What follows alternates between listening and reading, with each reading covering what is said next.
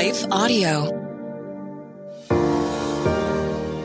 You are listening to Hope for Women with Father Wounds, episode 49, Exchanging Father Wounds for the Love of God the Father with Charla Fanos. I'm your host, Kia Stevens. This podcast is for women who have experienced pain in their father-daughter relationship as a result of divorce, abandonment, abuse, incarceration, addiction, or a physically present but emotionally absent father. The aim of this podcast is to help you exchange your father wounds for the love of God the Father. If you are benefiting from this podcast and think it might help another woman, I encourage you to share it with a friend, rate and comment and subscribe so you don't miss an episode. Today we're chatting with Charla Fanos, and she is an author and poet who didn't discover her love of writing until very recently. She is currently the author of Where I Belong, a memoir, and Unbroken Pieces, a poetry book. She hopes to soon publish her first work of fiction. Let's go ahead and dive into this conversation with Charla.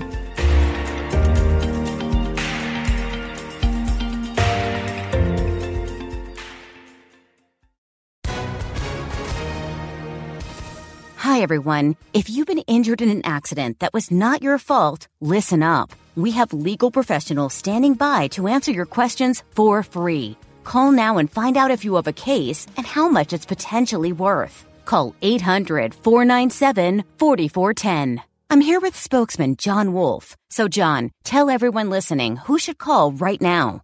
Well, Maria, first off, thank you for having me here. It's always nice to answer the listeners' questions. Now, as far as who should call in, anyone who's been injured in an accident and think you deserve compensation, give us a call right now. 800-497-4410. You'll find out if you have a case and how much it's potentially worth. Thanks, John. You heard it, folks. Take advantage of this opportunity and call now. 800-497-4410. Advertisement sponsored by Legal Help Center. May not be available in all states.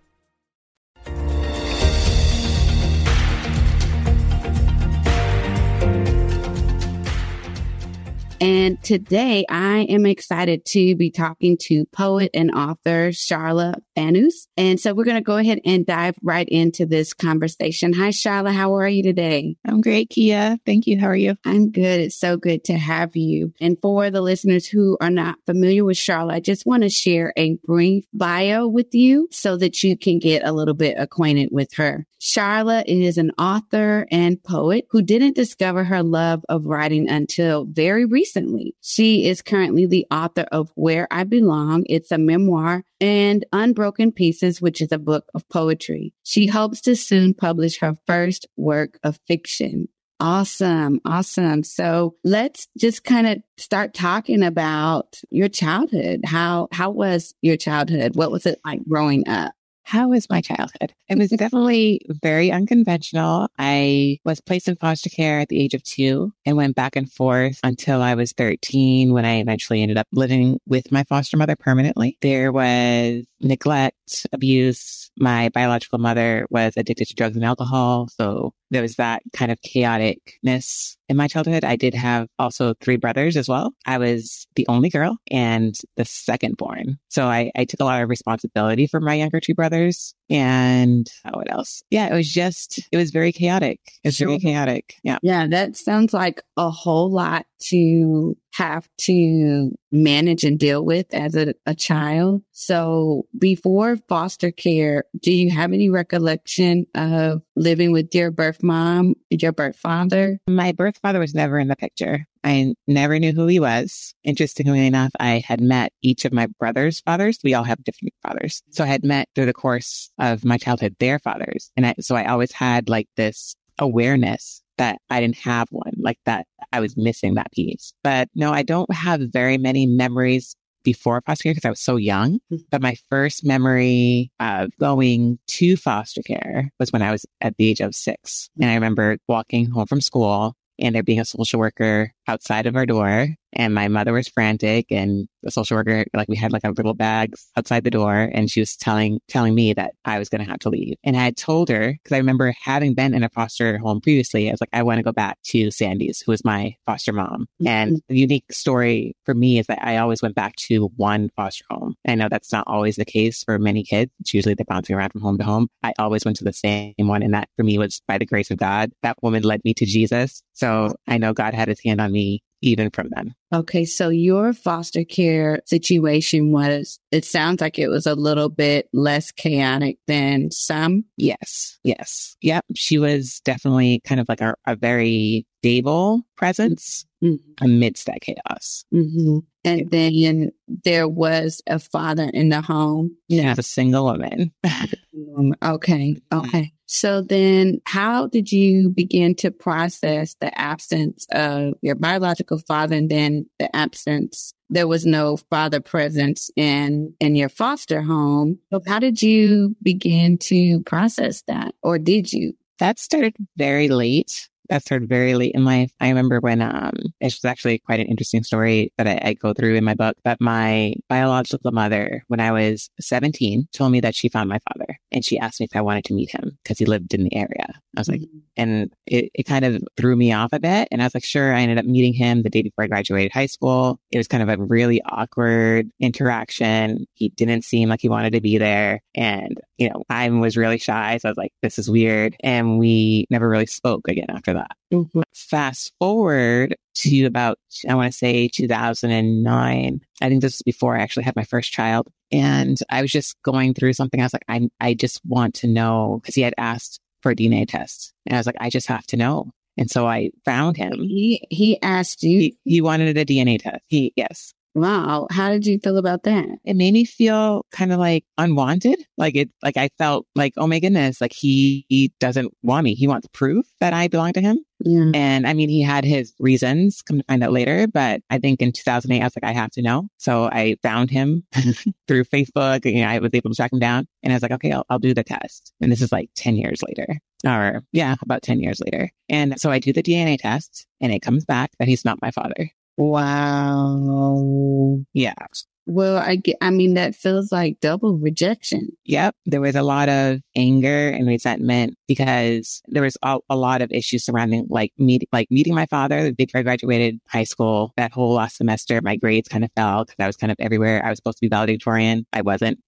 And just going through just the process of, okay, this is somebody who doesn't want to be in my life. Like I finally meet him. He does want to be in my life, and come to find out 10 years later, he's not even. It was just for nothing. So that put added strain on the relationship that was already strained with my biological mother. And for a while, I let it go. I was like, maybe God doesn't want me to find out. Like maybe there's a reason. And so I let it go for a few years. And you know what? I want to stop you right there, because that would, for me, bring some emotions, strong emotions towards God. Did you have some frustration with God? I did. I went back and forth with God. I mean, it's been years of doing that. Sure. Because again, I was very aware that I didn't have a father. I was very aware that I wish I had one. I would see like my friends and their interactions with their father, and I'd be like, wonder what that's like. Yeah. I just have no idea. And so, yeah, I was frustrated for sure. I was absolutely frustrated, but I was like, you know what? Maybe I just need to let it go. I mean, that's kind of my default anyway. It's just, let's just move on.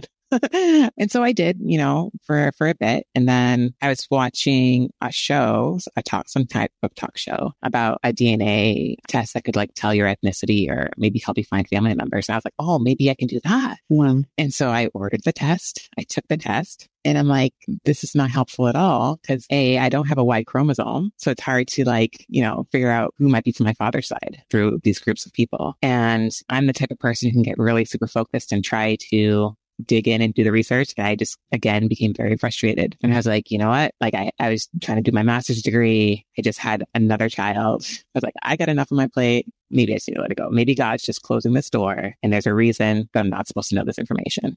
And so fast forward to 2018, I actually bought an Ancestry DNA kit for my husband at the time. And they were having a sale on Ancestry DNA, which was a different company. And I was like, you know what? I want to figure out at least what I am, what makes up my DNA as far as ethnicity. I was like, let me just do this fun DNA thing. Forgot about it, sent my results, forgot about it for months. At this point, I actually started writing my book. And that's a whole story where God was telling me to share my story. And I thought, well, share my story of my childhood, of like growing up in foster care, of being fatherless. Like that was my whole thing. And I want to say April, the results came in. And so I'm like looking around and, they give you your DNA relatives. And I recognized my mother's brother, my uncle, who's Black, my mother's Black. And then I saw these 2 white relatives who were like second cousins. I was like, well, they're clearly not from my mother's side. And through, digging and researching, I realized that they weren't related to each other, but they were both related to my father. And through them, I was able to find my paternal grandparents. Like, wow. And like my mind was like blown because it had been years. I had been looking for years for any clues. And I found my grandparent. And eventually I found out who my father was. Wow. And so was he alive? He was not. He had died a few years earlier. But I found my half sister and she was able to tell me a bit about what he was like. And I look exactly like him. Like there was no doubt. Like we have the same eyes, like a lot of the same features. So it was like, whoa. Yeah. Yeah, I bet. And I just want to ask you, were they receiving of you because they were white and you're biracial? Was there any? That was definitely a fear of mine. Yeah. Because my paternal grandparents were from Oklahoma. Mm-hmm. So they were from the South. And I was like, oh boy. And like talking, like I had reached out to the different cousins and there was like this kind of hint that like if he was like, no, my mother's Black. He was like, oh, well, it must be this brother because he's the wild one. And I'm like, okay. Wild. Right. And my half sister lived in Tennessee in Nashville. And I'd seen some of her posts. I was like, oh, she had some issues. She had some experiences with Black people that were not positive. Okay. And so it was like working through that whole thing, but they were receptive to me. They were open. What a blessing after having experienced so much rejection that, in experience acceptance through your biological, the paternal side. Mm-hmm. Yeah, that's wonderful. Yeah. Yeah. And the way the details, like it's really a long story, but the details of the story, it's like only God could have done that. Mm-hmm. There were reasons why I had to wait that long that weren't even just about me. They're about the other people involved. So it was just really cool just to see God's hand in that. I hope that is comforting for someone who might be listening and experiencing the same types of frustration that you went through in terms of just searching and searching and searching for your biological father and continuing to come up against a dead end and finally coming to a place of peace. Well, I'm assuming that you came to a place of peace because you sound peace, but was there any type of sadness that you had, with the reality that he had passed prior to you being able to find him? Or was it just like, okay, I see God's sovereignty? Yeah, I don't know that there was sadness. I did have a breakthrough. And I remember it was like maybe a few days after I'd found out and put the pieces together. And I remember clearly like walking down the sidewalk and I just like the images of like my life just like flashed before me of like how God kind of was bringing it all. And then like this weight, I just felt like a weight lift of all the lies that I had believed because of my father wound just fall off. And I just felt, wow, like I hadn't realized how much it had affected me. Mm-hmm. That piece being missing. Yeah, I want to unpack that, Charlotte. So when you say lies that you believe and as a result of your father wounds, can you share with us what were some of those lies that you believed?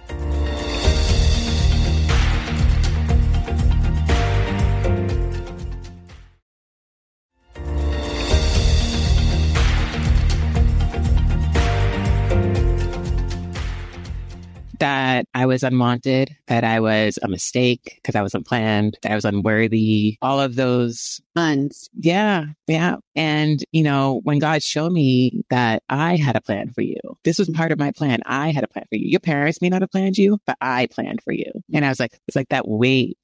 So, yeah. And that's such a beautiful statement because the reality is for many of us, we may not have been planned or at the time of our arrival, our parents may not have had the wherewithal, the emotional capacity, the maturity to really parent us well and be the parents that God intended for all children to have. But when you look at Psalm Psalms 139, it clearly says, I knew you in your mother's womb. All the days of your life were planned out for you. I think I'm probably botching that scripture, or I know how many hairs are on your head. This is a God that wanted us to be here, that he was really intentional with his decision to bring us here. Even if the circumstances surrounding our birth are less than ideal, it doesn't mean that God didn't want us. So I really love what you are saying there. Now, were there any other challenges that you experienced as a result of, I'm sure, just,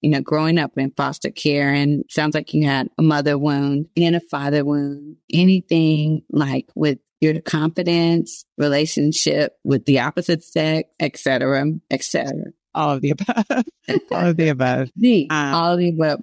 Yeah, I was a very shy kid growing up. I'm still very shy, and I still deal with social anxiety. I still deal with not feeling confident. It took me so long to call myself a writer. Even now I'm like, am I though? Am I a writer? I'm like, yes, you're a writer. And it's just, you are on this podcast. Yeah. And in my relationships, I'm divorced now, and I see how growing up in a situation where I didn't feel safe or secure or wanted led me to make decisions in relationships or to accept less than what I deserve. I didn't feel worthy. Mm-hmm. So yeah, it affected, and I'm in therapy now, just trying to work all of that out, trying to see all the blind spots and all the places that those wounds do affect me. Shout out to therapy. Mm-hmm. Shout out to therapy is so needed, and I've unpacked just the very thing that you're saying so much. Our fathers are to be the first interaction with the male gender. And it's from our fathers that we learn how to engage with the opposite sex in a healthy way, or we should. And so for so many young girls and adolescents, young women who grow up without their father, we really are at a loss when it comes to engaging with the opposite sex. And so as a result, we make a lot of mistakes, kind of just fumbling around in the dark, trying to turn on the light, so it's just kind of a byproduct, of the absence of our fathers. Have you been able to make peace with yourself and just, forgive yourself? Because I know for me, there's a bit of guilt there, or a bit of regret or disappointment. Have you been able to make peace? I think I'm in the process of making peace. Sure. That's honest. Yeah. I think that I'm on my way there, just beginning to understand, goodness, where I've come from. Sure. And of course, what I've been through will impact my decisions. And yeah, I think I look back, I'm like, man, if I hadn't been through that, what kind of person would I be? Who would I be today? Could I have done more? Could I have been more? But I do believe that, God is a redeemer, and it's never too late for him to redeem you and to restore you. Mm-hmm. And so I think being in that process of being restored and making peace with that, I'm still on that journey, but I look forward to when I get there. Yeah, I couldn't agree more. And I think something that a counselor said to me recently, an exercise that she gave me, was if I had a friend that had gone through something difficult, write down what I would say to them to comfort them. And then on the flip side of that, what would I say to myself? And it was just kind of casting a nice, sharp comparison, that sometimes we really are not as gentle with ourselves as we are with others. But, we should be. We should be. God gives us grace, and God is the one who understands us completely. He understands our family makeup. He understands our trauma. He understands our weaknesses. He understands everything when he looks at us and the decisions that we make and have made. And I believe he responds to us with compassion. You see that with the woman at the well. You see that with the woman who was caught in adultery. You see that with the woman who poured oil on his feet and wiped his feet with her tears and all of that. You see God's compassion for women, and specifically women who are hurting or who find themselves in less than desirable circumstances. So I certainly hope that that's an encouragement to anyone who's listening, that there is peace for you. There is hope for you. There is grace for you, and that you don't have to immediately be at this place of, oh, I'm completely healed and I'm completely whole and I'm completely at peace. It can be a process, and God still loves you, and God is still with you, and God still redeems. He still redeems. So yes, such good information that you shared. In terms of your spiritual journey, how has knowing God been a comfort for you? And how have you come to know God as your Heavenly Father? Oh boy. Yeah. I don't think without my faith, and I often say this, like, I don't know how people get through without faith in Jesus. I don't know, because he's held me, like he has literally held me together at times. But yeah, coming to know God as Father has been a journey as well. Like, it was a concept that I wasn't really able to grasp for a very long time. When I had my first child, he was born very premature. So he was in the hospital for 6.5 months. It was a roller coaster ride. And that was my first, I think, instinct of knowing, okay, so God loves me like I love my son. So in that way, I could kind of put it together, even though like as a mom, it might be a bit different, but like I got the concept of like that parent-child relationship. And I was like, okay. And it started to kind of sink in, because I think for the longest time, I felt God was someone who was very distant, who I could maybe come to if I really needed him, but I didn't really want to bother him because, again, like I didn't feel like I was worthy. I didn't feel like my needs mattered. And so that definitely, finding my Father and kind of breaking down and processing that whole thing, I was able to start to acknowledge what it meant for God to be my Father. And it changed so much, because when you view God as your Father, you understand that he loves you. And for me, I think that was my biggest thing. It's like, I don't know what that means that God loves me. I know what it means for God to want me to be good. And so I'll obey the rules and I'll do what's right, because I'm trying to constantly prove myself worthy. I think that's like part of the fatherhood, is you're constantly trying to prove yourself worthy of love. And whereas God said, I love you before you were even worthy of my love. And so it's like, okay, I'm starting to understand what that means. And he's been teaching me, he's been showing me like, I love you. And like, it's been, especially these last few years, just him showing me, I love you. You're my daughter. Like that's the message that he keeps giving me. I think that's so beautiful, and I think part of the struggle with accepting the love of God is just equating God's love with good things that are happening in your life. Like, if God loves me, then everything's going to go great. And if he doesn't, then things are going to go south, and so when things go south, or you have a less than ideal upbringing, it's,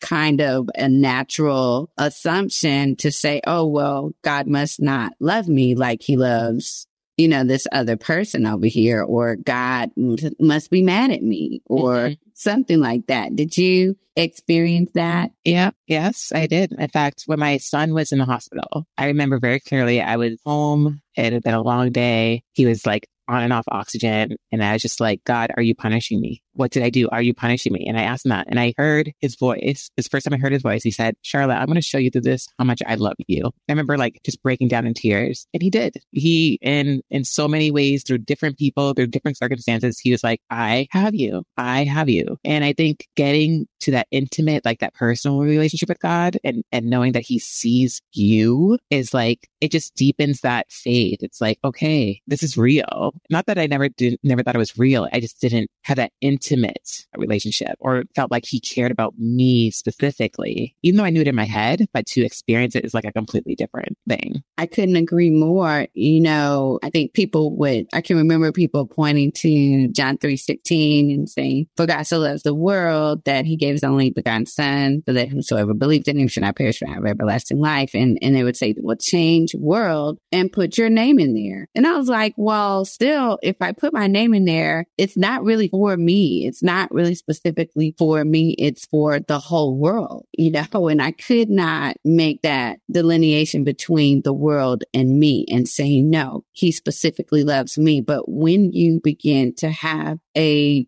specific point in your life where God becomes personal to you, that all changes. And I think that's what you're saying that happened with your son, is that it all changed. And sometimes it takes a crisis.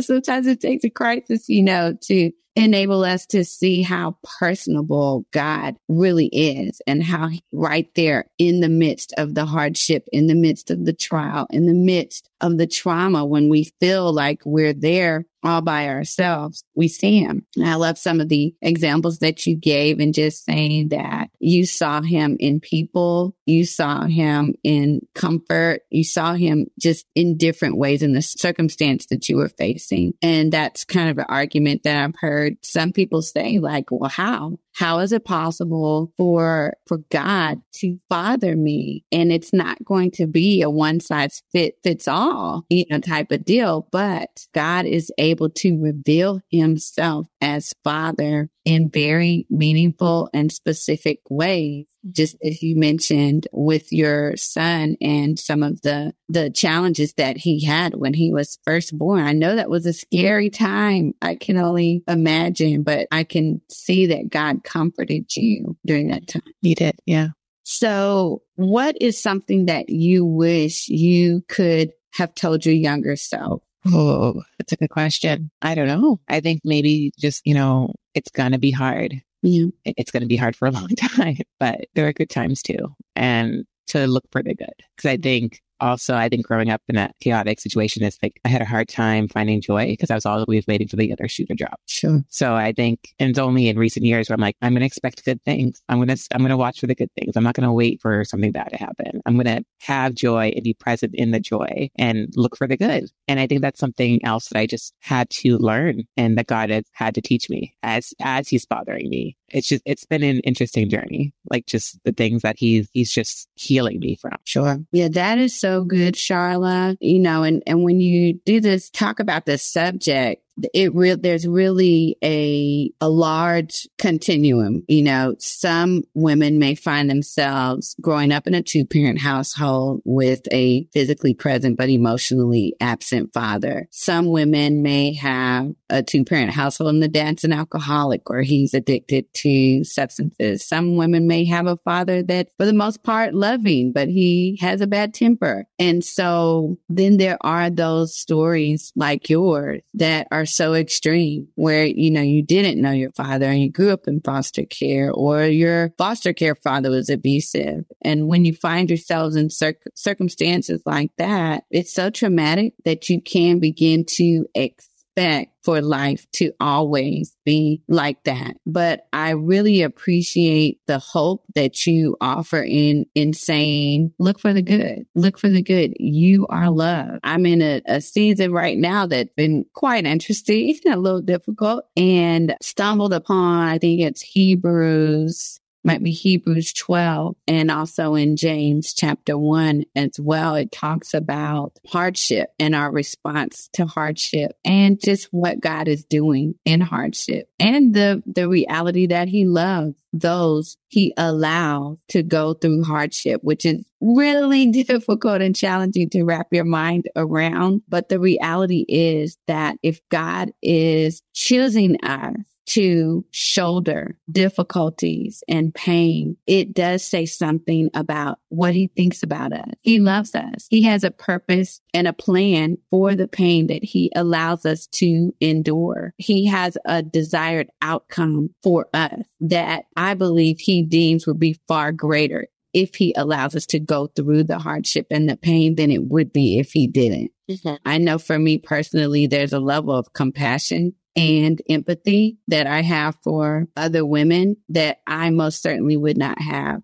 if my upbringing had been the way that I envisioned it, like the Cosby, like the Cosby show, I don't think I would, be willing to stop and pray at a moment's notice if I hear the ache in a woman's soul. And that comes from pain, that comes from hardship, that comes from difficulty. Would you say the same thing? What have you gain in terms of as a person, just from walking through hard things? Yeah, I would definitely say like I have empathy. One of my life verses is, I believe it's 2 Corinthians 1, I think it's 3 and 4, where it says, "Blessed be the God of all comfort who comforts us so that we can comfort others." And so I kind of grasped onto that from a young age. And like, this isn't just about me. Like what I'm going through, like, isn't just about me. And God has used a lot of the different things that I've experienced to help other people. And I am more able to recognize pain in people. And I'm also willing to listen to other people's pain and kind of be that safe place for them. And I really do believe like that, a blessing and a ministry that God gave me through what I've been through, because he uses everything for good. All things he works together for good, and it's for his purpose. And I think that like coming from that perspective, it does give hope. And, even Jesus suffered for us, not only just to save us, but to say, I have grace for you because I've walked in your skin. I know what you face every day. I understand. And I think that's important to understand too, is that even like our Savior suffered so that he could understand our suffering. Mm-hmm. And yeah, I definitely learned that early on that my pain has a purpose. And I think I've always kind of had that perspective from very young, that my pain has purpose. God's going to use this. God's going to use this. And that's still like what I kind of go to, is that somehow God's going to use this. And I've even like recently been through some really painful circumstances where, again, God held on to me when I felt like I couldn't hold on to him. He grasped onto me and got me through it, and has again grown my faith because of it, showed me another part of who he is because of it. And I think often that's what God does, is that he doesn't cause the pain, but sometimes he'll allow it so that he can use it to shape us to become more like him and useful for his kingdom. So, yeah. Yeah, it's so beautiful. I'm kind of thinking of that whole analogy of the child that you allow to touch the hot stove so that they learn that it's hot. If the mother never let the child go ahead and touch the hot stove, then you're setting the child up a bit for failure, a little bit. If you never just step back and say, I have to allow you to experience this unpleasant reality of life so that you'll be prepared and you'll be equipped.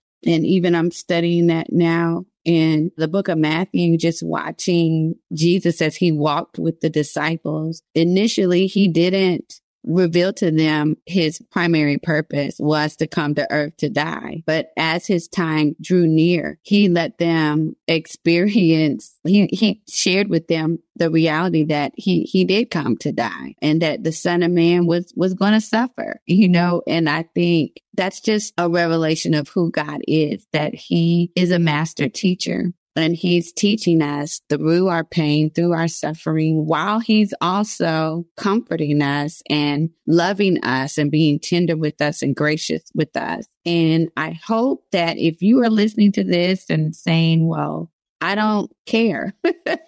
I don't care what he's doing, or I don't care how he's going to use it. And I don't even care about the people that might be on the other side of my pain. All I can care about right now is my pain. I hope that you would be encouraged by Sharla's story, because she's such a testimony and a testament of the goodness of God. She's walked through tremendous pain and has come through it, and is able to offer hope and encouragement and to you as you listen. And I know that God will do the same thing for you if you are listening and you're frustrated with how God has allowed the circumstances of your life to pan out. And I think I would also say that there is good on the horizon. If I had given up and thrown in the towel and said, I'm through with God, I'm through with this, I would have missed out on so much. I would have missed out on this podcast. I would have missed out on connecting with Sharla. I would have missed out on so many other women that I've encountered that have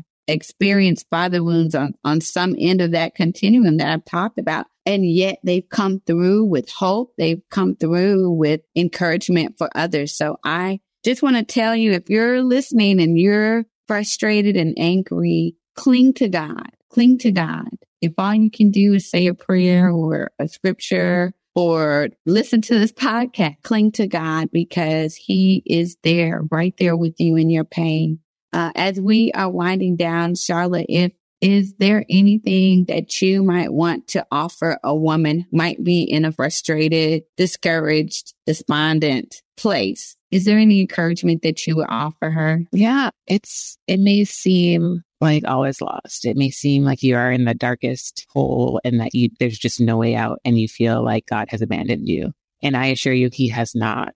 You are not alone. You are not alone. And I think that is a lie that the devil has used, that he uses with women a lot, that you are alone. You are not alone. God is with you. He is with you and you will get through it. He will get you through it. There is light at the end of the tunnel and you will be stronger for it. I promise. So good. So good. Well, ladies, be encouraged. This has been such an amazing, tender interview with Charlotte. Charlotte, if ladies want to connect with you and check out your memoir, Where I Belong, or your book of poetry, Unbroken Pieces, how can they access that or connect with you on social media? Sure. So you can go to my website. It's charlottefanoose.com and you can purchase my books there. And if you want to follow me on Instagram, it's Charlotte_Fanoose. And yeah, I look forward to connecting with you. Awesome. Awesome. Well, I highly encourage you to do that. I know you will be blessed by the resources that Charlotte has to offer. And this concludes our podcast. Stay tuned for another episode. Take care and be blessed. You've been listening to the Hope for Women with Father Wounds podcast, episode 49, Exchanging Father Wounds for the Love of God the Father with Charlotte Fanouse. I hope this episode has been an encouragement to you, and I want you to know, whether your dad is deceased, absent, divorced, unavailable, incarcerated, or you don't know who he is, sis, there is hope for you. Hope to be healed, hope to be secure, hope to be free, completely free, hope to be satisfied with the love of God. Yes, there is hope for women with father wounds. This was episode 49 of Hope for Women with Father Wounds. I am your host, Kia Stevens. If you're benefiting from this podcast and think it might help another woman, I encourage you to share it with a friend, rate and comment, and subscribe so you don't miss an episode. Be sure to check out the links associated with this podcast so you can access several free resources for you. Also, for even more support, I encourage you to purchase my newly published book, Overcoming Father Wounds, Exchanging Your Pain for God's Perfect Love, wherever books are sold. Thanks so much for listening to this episode, and I hope you will join me for episode 50, Daily Affirmations on Who God Is to You. Hope for Women with Father Wounds is a production of Life Audio and Salem Media. If you liked what you heard today, please take a second to rate and review this podcast in your favorite podcast app so that more listeners like you can find the show. For more faith-filled, inspirational podcasts, visit us at lifeaudio.com.